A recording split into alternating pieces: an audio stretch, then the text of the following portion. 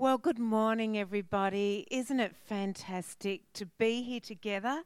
Just being here with Jesus, in Jesus' house. Isn't it wonderful? I hope you're feeling as blessed already as I am. Thank you, Sandy and band. That was just so beautiful. We've just got a lot going on in our church. The best way to find out what's happening in our church is actually to look in the bulletin.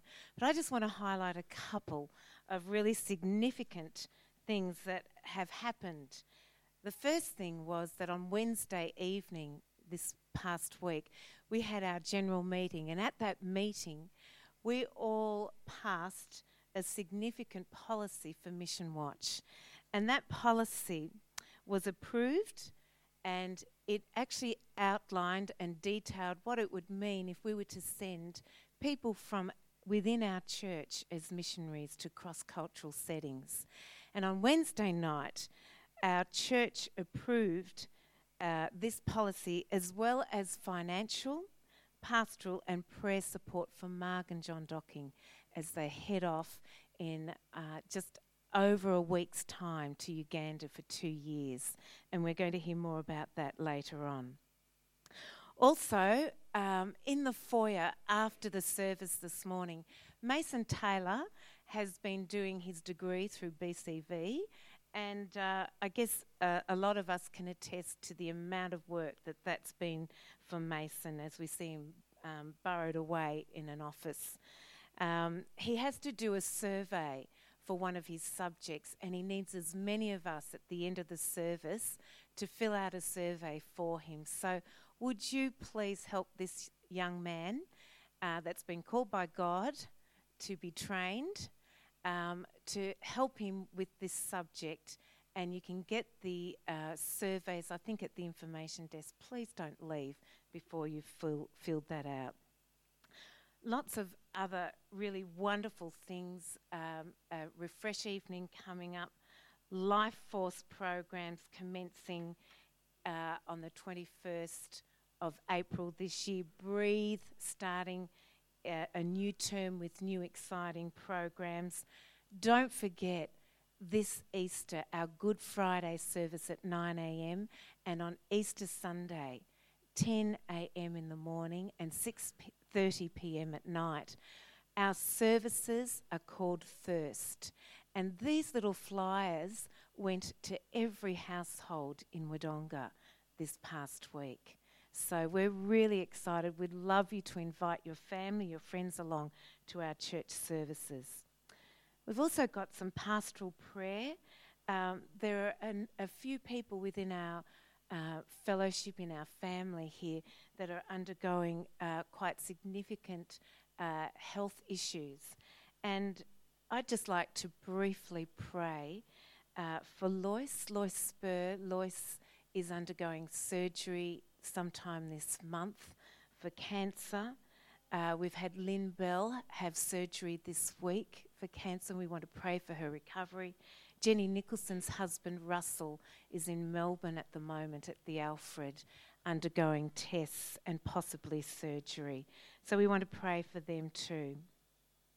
But also, in a moment, we're going to take up a special offering. Now, this is distinct from our ordinary offering that we take up every week here for the purposes of this church. This morning, we're taking up a special offering for James and Carolyn Punton. And a couple of weeks ago, James and Carolyn shared with us, both in the morning service and in the evening service, as to what they do as our very own missionaries here at La Trobe University. And they're two marvellous young people, a married couple, and we are really privileged to have them here in our church. But also, I've really been praying and really excited that this morning, as we come to take up a love offering for them, they will really know just how valued their work is by us here in this church. And, you know, there's many ways that we can show our love and appreciation and support for people that step out in faith. But a really significant way is actually financially. So as I come to pray, I first want to pray for those that aren't well, and then I'll move into a prayer for James and Carolyn, and immediately after that we'll be taking up a love offering. Let's pray.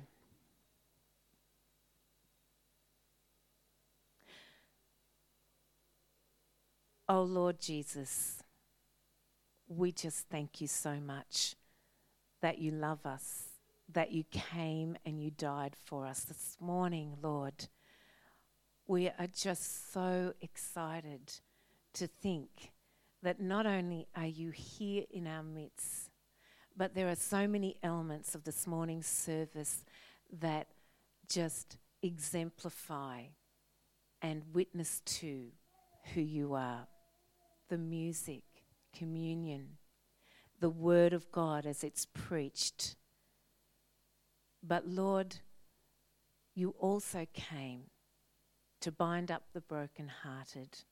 By your stripes we are healed, you said in your word. And we believe that the same power that enabled you to be raised from the dead, that now, the word says, lives in us.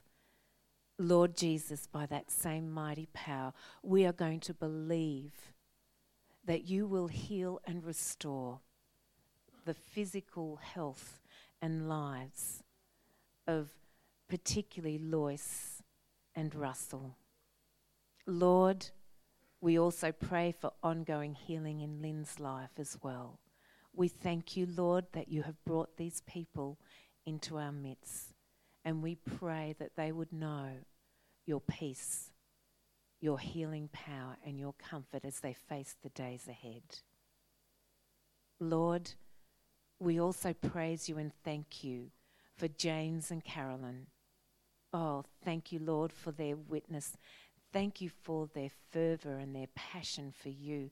Thank you for the fact that they go out into a very harsh mission field where young people are lost and need to hear the wonderful saving news of our Lord Jesus Christ. Lord, today as we come to take up our offering, Lord, may we give with grateful hearts. May James and Carolyn be praising you for the generosity that is encouraged and exemplified here amongst their family here at Wodonga and District Baptist Church. Lord, we give you all the glory for what they will do. Bless their work. Bless it mightily, we pray.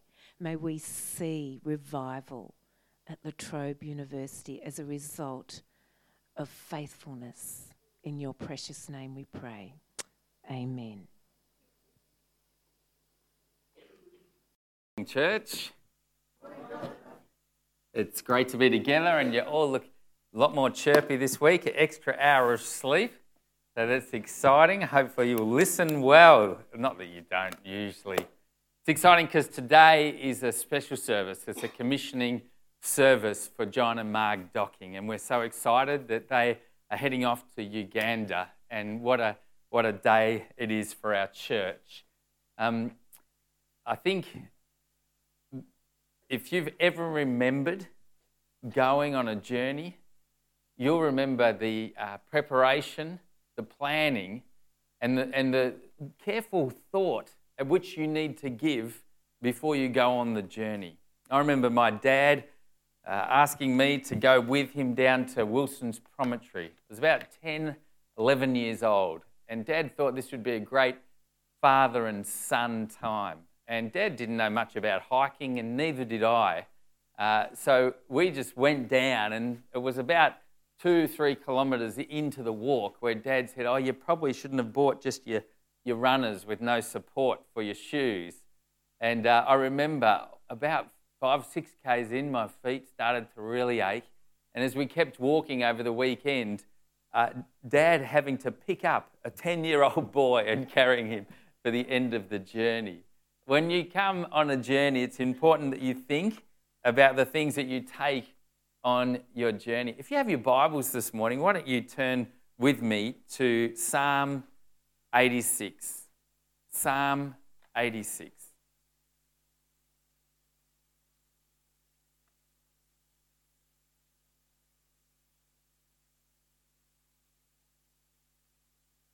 Psalm 84.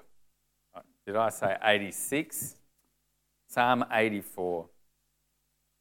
This is a psalm where the psalmist is just longing to be in the house of God, longing to be close to God, yearning to be close and with those who are worshipping him.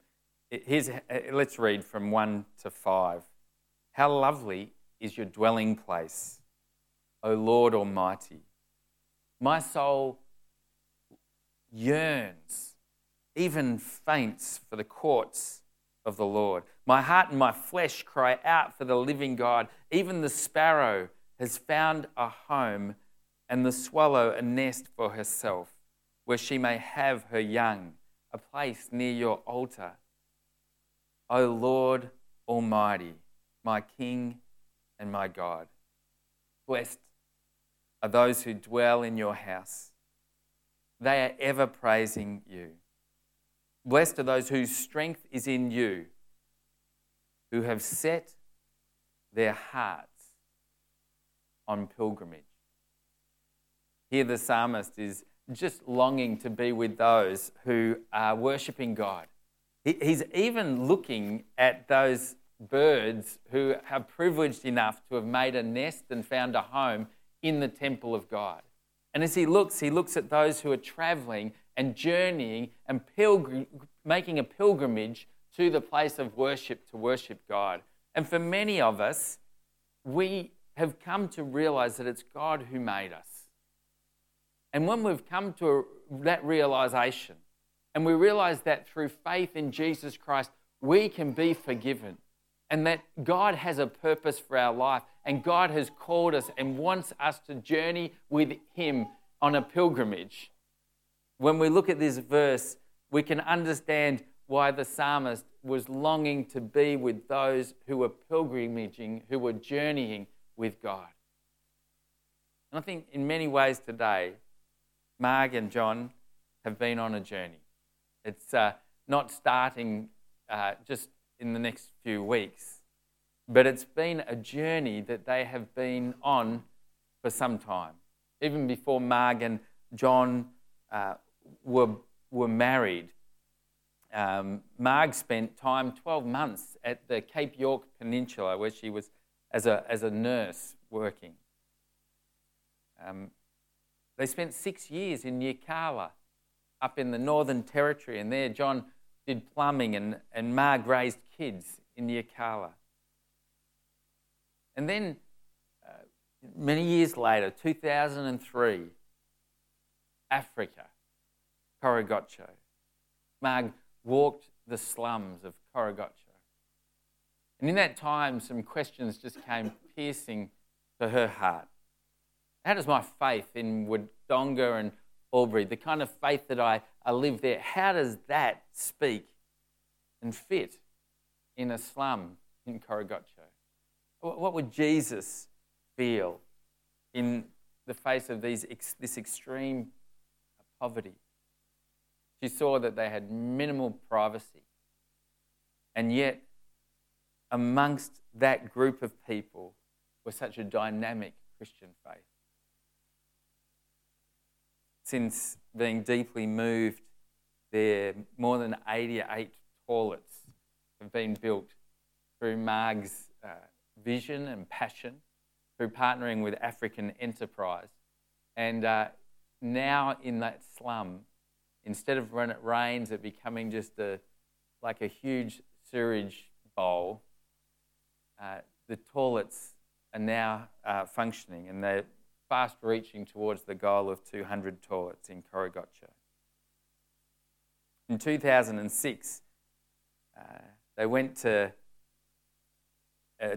both John and Marg went to Kenya, to Corrigocho and Nairobi. And they also flew to Malawi to check out for us what it was like there in Malawi, to meet Scott and the Gervins and the Wilmots, and to see what was happening there and prepare for a mission trip that we would send in the future. They went with Tom and James and Josh, and they also went then to Uganda and Ginger. In 2007, Marg led a mission team from our church over to Malawi, and they spent time too in Kenya.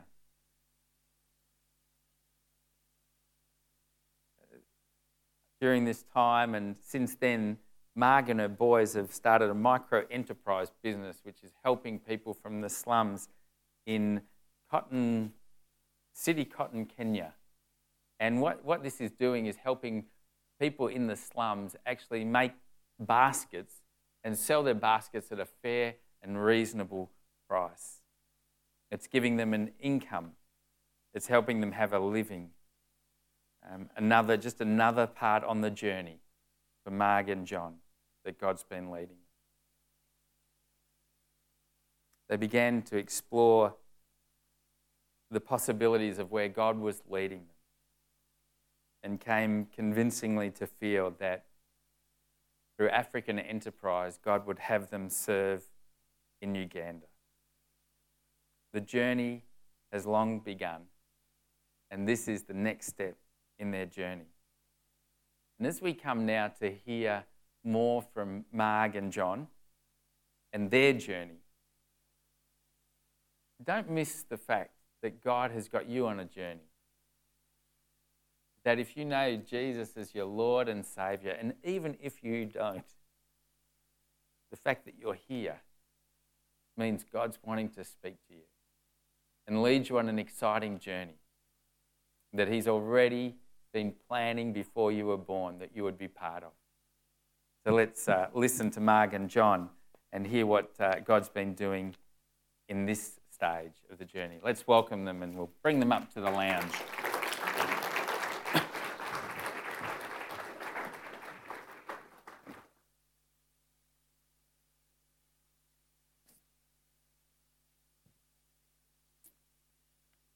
Welcome. Let's just relax the lounge. Yeah, the lounge.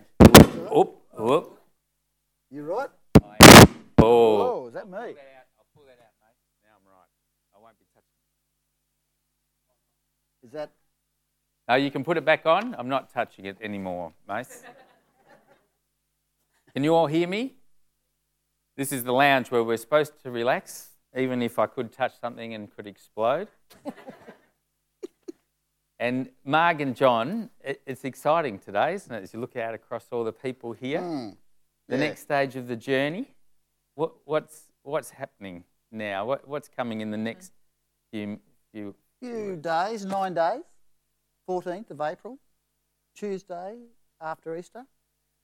We're flying out at 11:30 from Tullamarine and going to Singapore to stop there to see Thomas, our big boy, and then we go on to Kenya and Uganda later. Right. 5 days later. And how long are you going to be spending time in Uganda? Well, we thought we'd go for a couple of years. Yeah. Yeah. Great. That's a big commitment, isn't it? As you go and thinking 2 years in Uganda, what have been some of the biggest challenges for you in preparing to go, in going? The biggest challenges are definitely our health and our safety. Uganda is reasonably violent, and we're going to be needing to be careful we don't get malaria, car accidents, Marg catching HIV or AIDS, because she's delivering babies with mums who've got HIV, AIDS, and just developing relationships. Developing relationships in a cross-cultural setting is something that is exciting. I love it, and we did that. We participated in the Northern Territory with the Aboriginal community. We loved it, and I just really know that that's going to be a very wonderful part of our experience. And I'm looking forward to that. We both are. But there's a huge challenge there because we're not we need to get things right. Sort of like making a good decision every time you make a decision. We really do need to get it right so that we can move with God on it. Yeah, so that's going to be a real challenge once you get there, isn't it? The dangers of all those things that you could catch and the trouble, and then building relationships. Yeah, they're going to be real challenges. Now, what about in leaving before going here? So you're actually, I imagine you'll be saying goodbye to family and friends. What are the challenges around those kind of things? Well, it's a family. Always a family. Yes. I live and have felt that my call in life was my family. I thought that after my family had grown up, that was it. I've done everything I had to do. It seems that may not be the case. My 93-year-old mum said that she'd be thrilled. That my dad would be thrilled. He died some years ago. That my dad would be thrilled to know that we're going to Uganda. She set me free to go to Uganda. A 93-year-old mum, and of course I don't. At 93, I can't expect her to be going on for years, but I'm just giving that to God. And then my children, Joshua, our youngest, 20, just turned 20, and we've got responsibilities there which we know are really important, and we feel for him in that, but we do believe that God has got us, it needs us to move at this point. I think one of the other big challenges in actually leaving is a major shift in our thinking. I guess we're a culture of, we're a typical couple in an Australian culture, and we've grown up thinking that independence and security is what we really strive for. Yes. My parents, taught me to be independent and strong, and all of that. They were strong characteristics that Mum really liked in her kids, and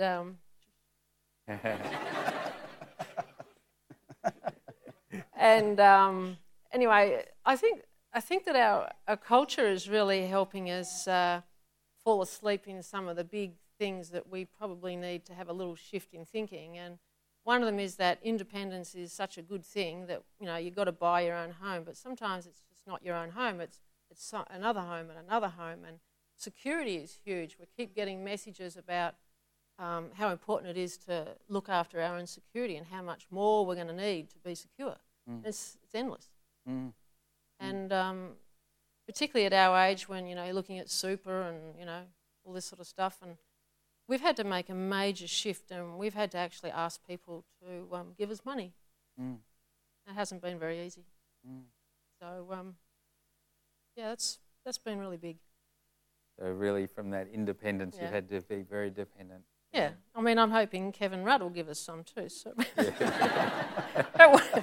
that won't be so hard to take, but it is actually. I pay my taxes. Yeah. Yes. Yeah. But, you worked last night. Yeah, I work. But it is really actually very hard to put your hand out and ask your friends to help you. It's actually really hard to say thank you, and so I say thank you. For Wednesday night's meeting and accepting us and promising to look after us financially, because I think that both of us have found that really hard. Drew up a little card and hand it out to people and say, give us money, It's sort of not what Mum taught me to do. So, well, if then you're going to leave your family and your loved ones, and if, you're moving out of your comfort zone, what I hear you saying, why on earth would you go? Like, why would you go? I'd like to have a go at that one, Jonathan. Now, the reason why I would like to go is that in my life there have been three major risks that I've taken. And those three major risks, if I hadn't have taken them, I think that I would be in a much riskier position now. When I was 11, I stood up at a Billy Graham crusade and gave my life to Jesus. When I was 26, I had a young girl who I really felt I had to make a move on. And if I hadn't have done that, where would we be now? And when I was 46, we were thinking about moving up to Yirrkala to work on an Aboriginal community, and that again was a huge risk. But looking back on it, I think now, as I do, that if I hadn't have taken those risks, I would be in a far more riskier place today. And I feel that those decisions were better than the alternatives. So I look at this opportunity and I believe it's a greater risk for me personally, I believe this sincerely, for me not to go. Yes. Wow. It's a good answer. Yes, Marg. Oh, just going to say it's probably a little bit different for me. I can't stand women dying in childbirth, and that's about the bottom line, really. I could think of lots of other reasons why I go, but in the end, it's that, why should women die in childbirth? They don't hear. And John looked up the Ugandan online newspaper the other day, and I couldn't sleep at the end of that. We're not doing that again at night time. We're not reading that. I have enough trouble sleeping. But it's basically 1,500 women a year will die in childbirth in Uganda. And Margie Crouch does the stats for our deliveries over there, and we deliver 1,500 a year. And most of them think they're dying. I had 3 last night told me they were dying. I said, get over it. Me and epidural. I just call up Fiona Christie. She was running in. But, I really can't cope with women dying in childbirth, and I think that training is a really important thing. And I look at all of Uganda and I can't sleep. It's too big. I'm not going to go over there to save Uganda, right? But I look at the master model of Jesus, and he actually spent, this is simplifying everything, but he spent most of his life training. He spent 3 years in ministry, and he put a huge amount of energy into 12 disciples, into leadership. And I think if we had a big prayer focus, it would be that John would find some plumbing trainers. I would find some midwives and we could learn quickly from each other, and we could impact a group of people, because it's mostly women who can't get access to trained hands. There's just not enough midwives. So that's what I'd love to do. Yeah. Look, we've got a DVD. I think it would be good, wouldn't it, just to have a look at that DVD together and get a bit more of a picture of what you're actually doing over there. And then I've got one more question I want to ask you as well. All right, can we go to the DVD? I feel like a TV presenter. Isn't this exciting?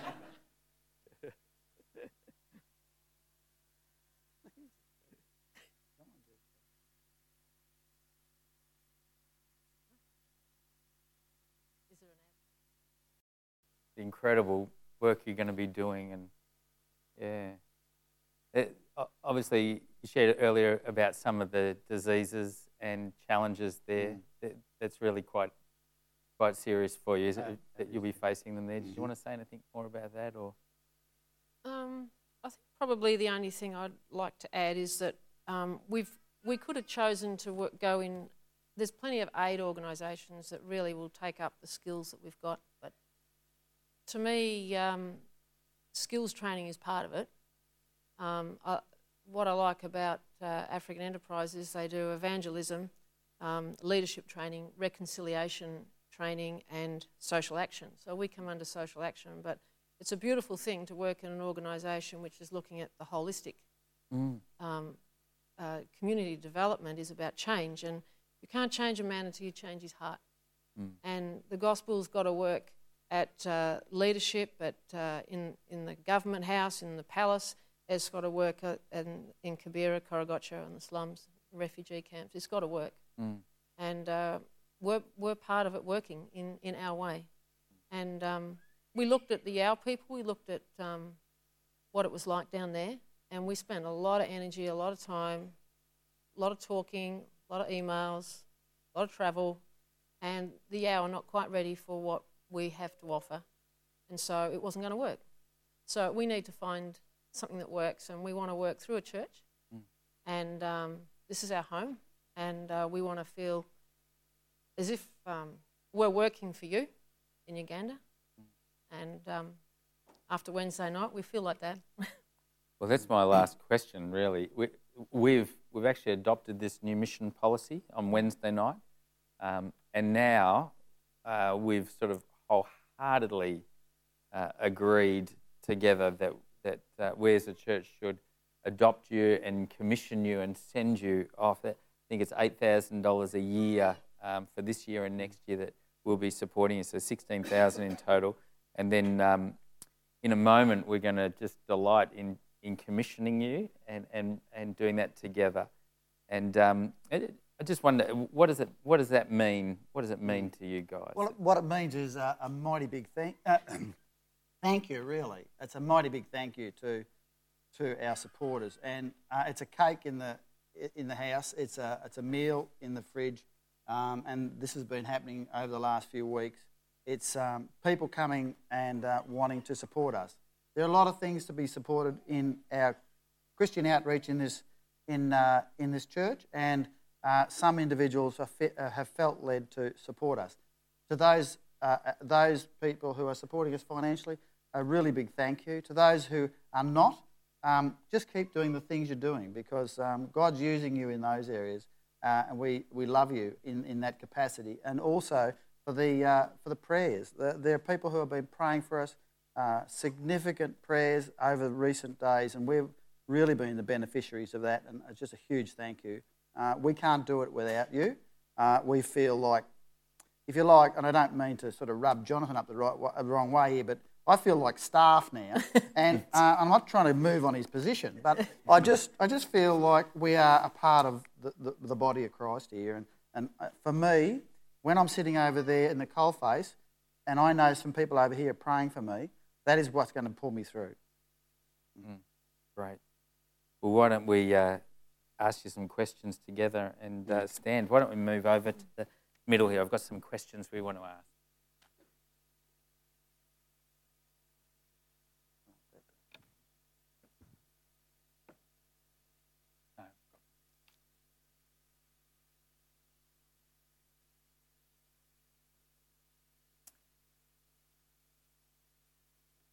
Well, all of us have gathered here this morning, and we're here and we're giving thanks to God that He's chosen to set apart John and Marg Docking. And we're pleased that He's chosen to set them apart for work in Uganda. And we come here believing that they're taking a step of obedience, and we come wanting to surround them with our love and our prayers as they prepare to go. So I ask these questions to you, John and Marg, in front of our church and before God as well. John and Marg, do you believe in one God, Father, Son, and Holy Spirit? And do you confess Jesus as your Saviour and Lord? We do. Right. Do you believe that Jesus Christ calls you and all people everywhere with the words, "Follow me"? Do you believe that at this time, to be obedient to the call of God, you should work in serving the African people of Uganda? We do. Great. And Jesus said these words, "For even the Son of Man did not come to be served, but to serve." In your ministry, will you seek to serve in such a way that the poor and underprivileged are cared for and encouraged, and in a way that people are able to see the love of Christ clearly demonstrated in your actions? We will. Great. And you've heard God's call, John and Marg, and will you continue to listen to Him speaking to you through the people of a different culture? We will. And you've opened your yourselves to God? Do you believe that He's prepared you to go to Uganda to work in partnership with others? Do you go willing to not only give but also to receive, and not only to teach but to be taught by the people there? Oh, yeah, we do. Great. You've committed yourselves to serve others, demonstrating Christ's love. Do you now recommit your life to Him? Do you promise to make time for prayer, for reading the Scriptures, and for reflection, so that all that you do may be firmly rooted in the love and knowledge of our Lord Jesus Christ? We do. Great. Well, African Enterprise have partnered with John and Marg for the building of the toilets in Corrigocho as part of the Water and Sanitation Project. And African Enterprise are now also partnering with John and Marg in this new step in the journey. They're the mission organisation sending them with us as the sending church. They've accepted Marg and John's application and feel sure that John and Marg are called by God and that it is His will that they go. So now, church, I want to ask you this question, and if you agree, just answer strongly and firmly, we do. You've come to express your belief that John and Marg Docking are called to work in Uganda. You've come to express your love and your prayers as they prepare to leave. Do you commit yourselves to continue to pray for John and Marg Docking, to support this couple and to express that prayer and support in practical ways? We do. Great. You, the people of Wodonga District Baptist Church, send John and Marg Docking to Uganda in love. We can each learn much from our brothers and sisters in Christ in Uganda. And in sending Marg and John, I want to ask you, are you willing for your lives to be enriched by the strengthening of the bonds of Christian love which John and Marg's departure represents? Will you open your hearts also to the people of Uganda? We will. Great. Well, as part of this time of commissioning, we've asked Ken Stevens to come now, and we thought right at this time we would just sign a simple agreement, which is saying we do support, we do love, and we will be part of this together. So we're just going to sign one part each, and then we're going to pray together as a church. So here's Marg signing her part.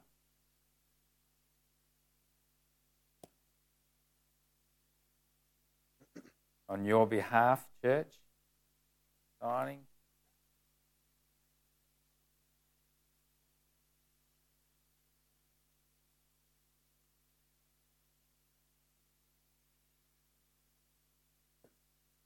Now we would just love those, thank you very much, Ken.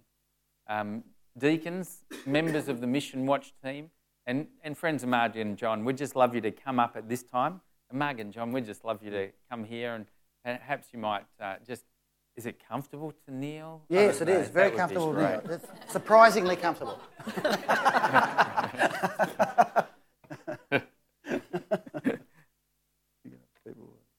Go forward a bit.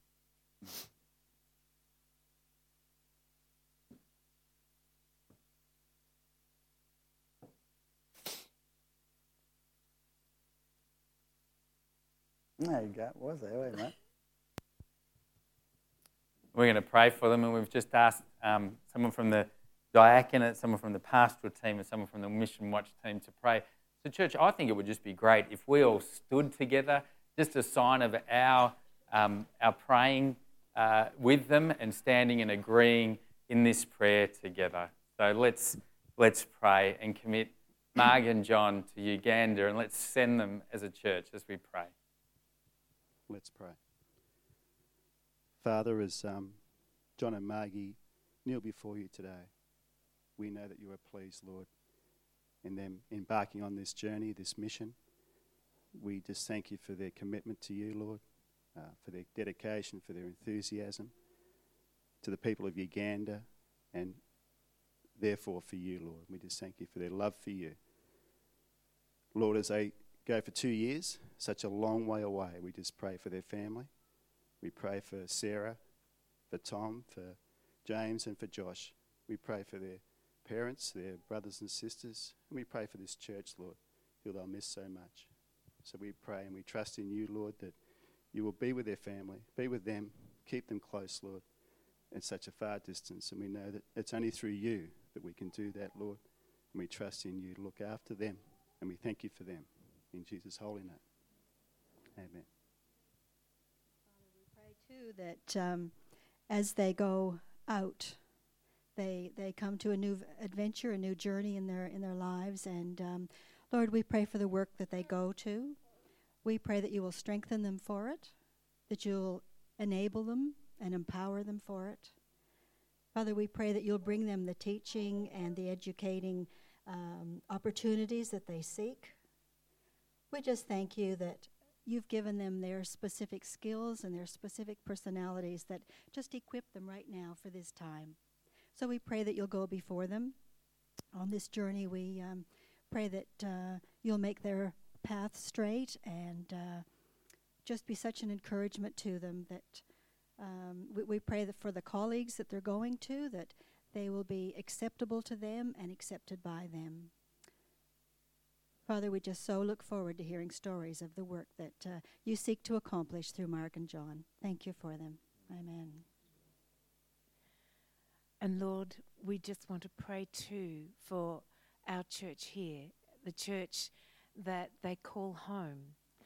Lord, we've learnt over the past 6 weeks that we are family, that we just don't come to an empty building and gather and then leave, that we actually experience life together and we call each other brothers and sisters in the Lord. And Lord, we know that Marg and John are brothers and sisters to us, that we are their family, their spiritual family. And we would just pray that just as families love and care and think of each other and look out for each other and pray for each other, encourage each other, communicate with each other, exhort each other. Lord, we pray that as family to Marg and John, that we too would do the same here as a family for them as they journey for those 2 years in Uganda. Lord, we know that those 2 years, in 2 years, the embers of relationship can just die a little, can go a little cold, that they're not here within our midst to keep reminding us of the work that they are doing, of the call that is on their lives. So we would pray, oh Father God, that you would just continue to keep a flame in each of our hearts, the hunger and the desire to uphold them and to support them continuously for the long haul, for the long journey, Lord, to connect with them, to send emails, to pray, Lord Jesus, for their protection and for the furtherance of your kingdom work over there, Lord Jesus.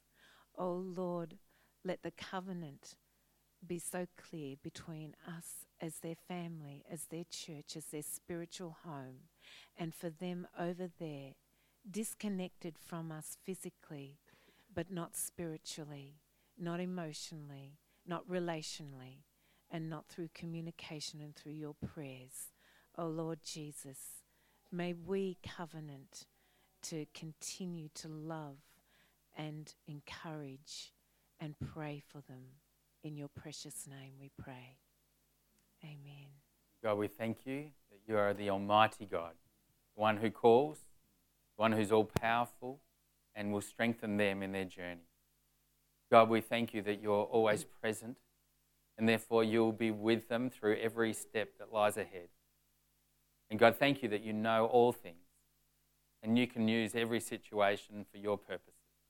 So God, we send them in your care, in your love. Oh God, strengthen them and guide them, we pray, as we stand with them in Jesus' name. Amen. Thank you. So Marg and John, we want to say go in peace and in love, go and serve, and may the Holy Spirit empower you as you go. Thank God you, John. bless you. God bless you. Thank you. Thank you. Please take your seats.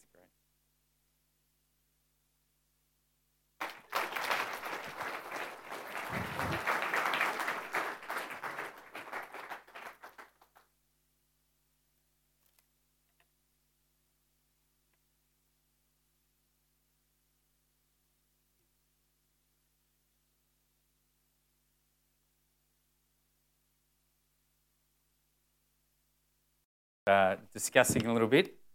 I think this means just responding to the promptings of the Holy Spirit.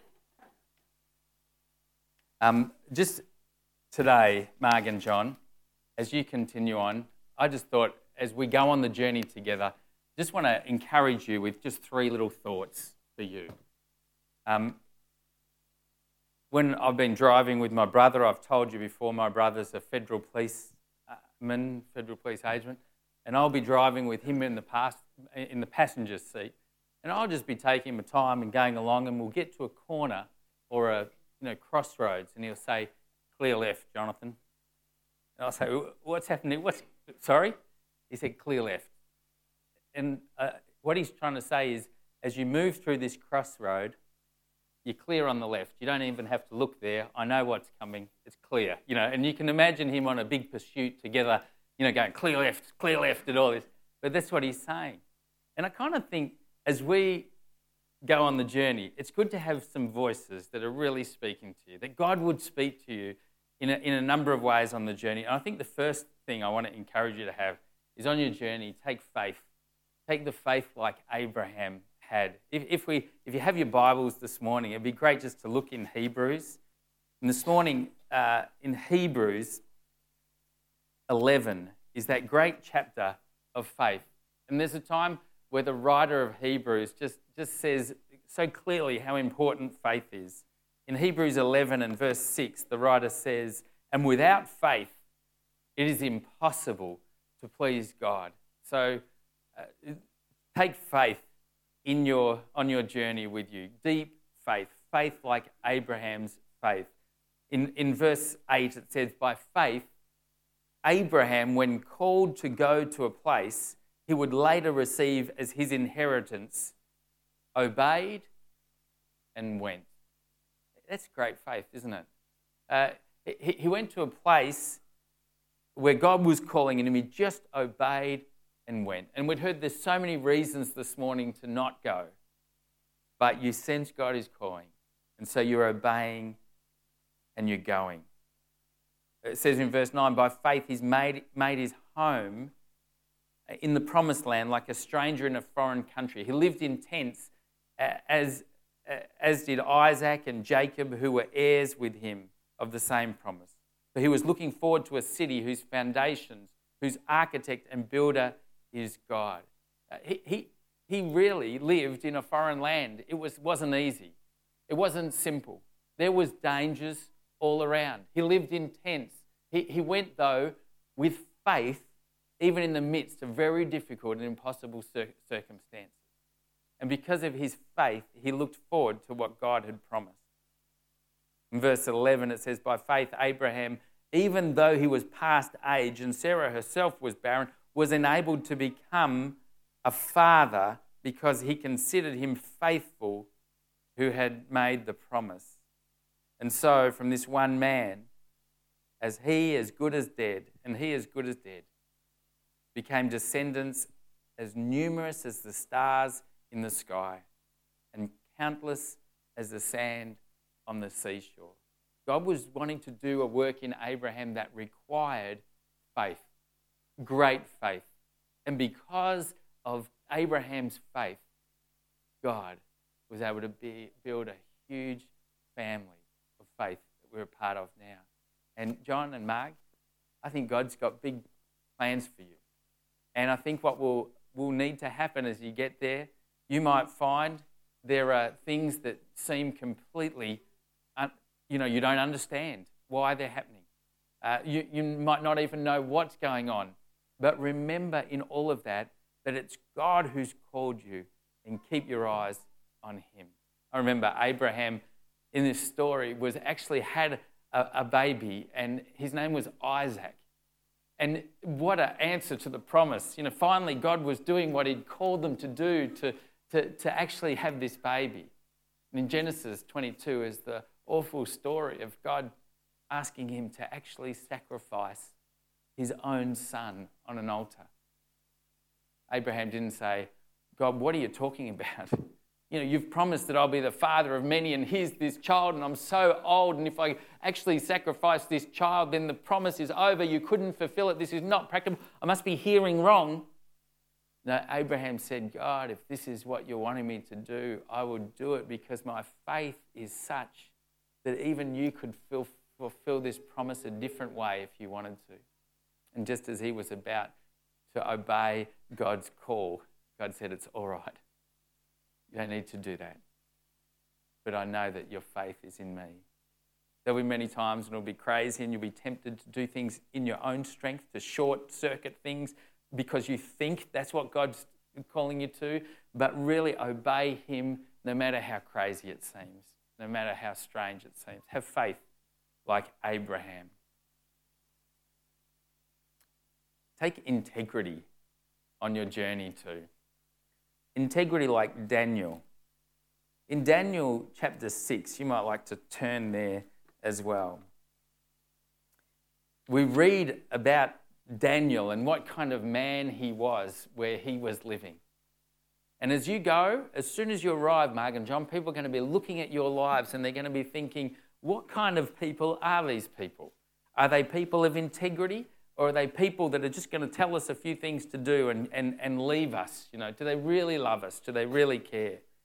In Daniel chapter 6, it begins, it pleased Darius to appoint 120 satraps to rule throughout the kingdom, with 3 administrators over them, one of whom was Daniel.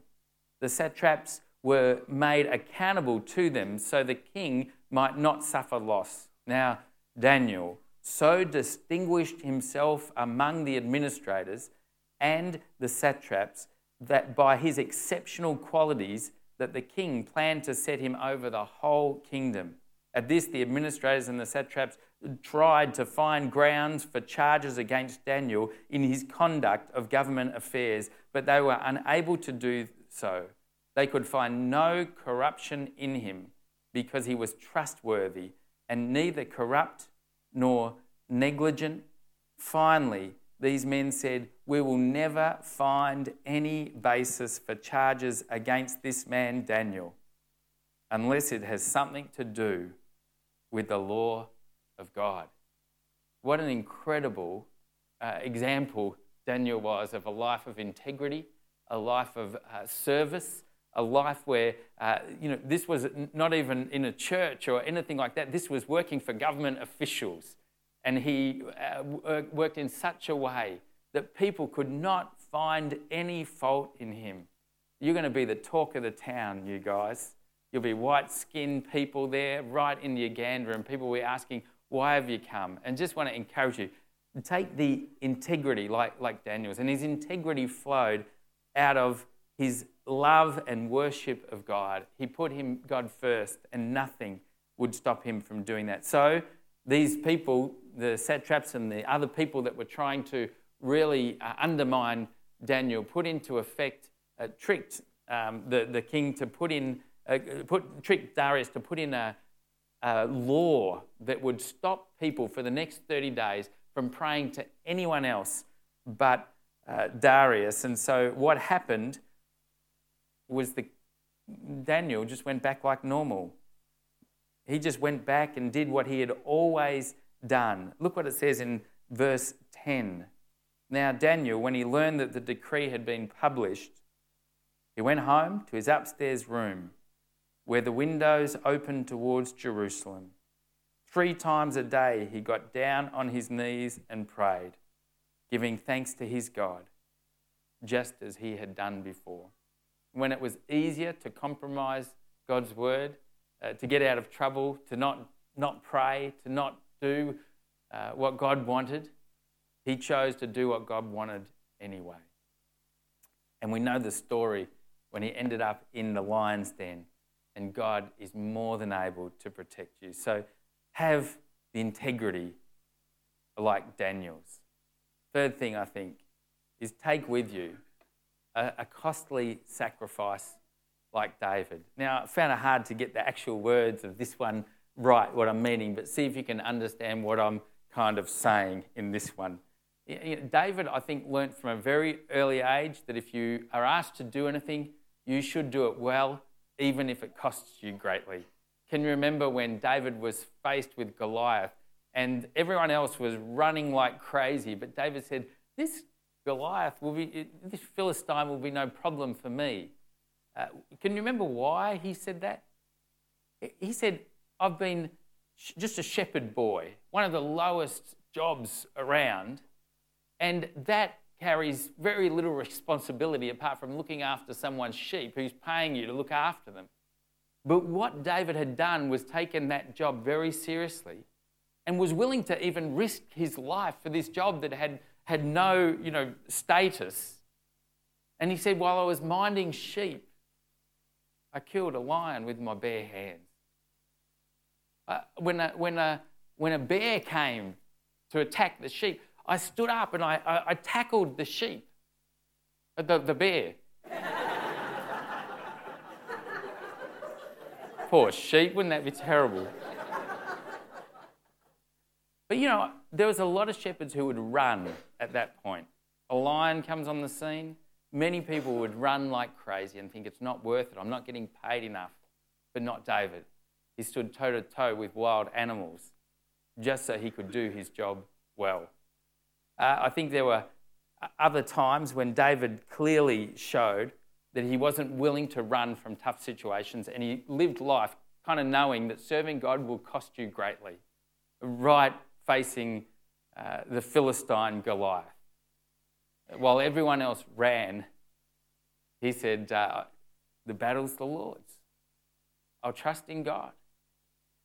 And even in the face of opportunity to fear and run, he stood strong and stood firm, even though it could cost him his life. I think in 2 Samuel 24, if you have that, you might like to turn to that. Towards the end of David's reign, in 2 Samuel 24 and 24,